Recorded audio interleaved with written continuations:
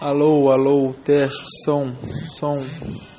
Esse daqui é o Castbox. É bem famoso também esse aplicativo de podcast. Acho que é melhor esse, hein? Você não acha, não? Já viu falar dele? Tem bastante gente que usa. Tenta aí.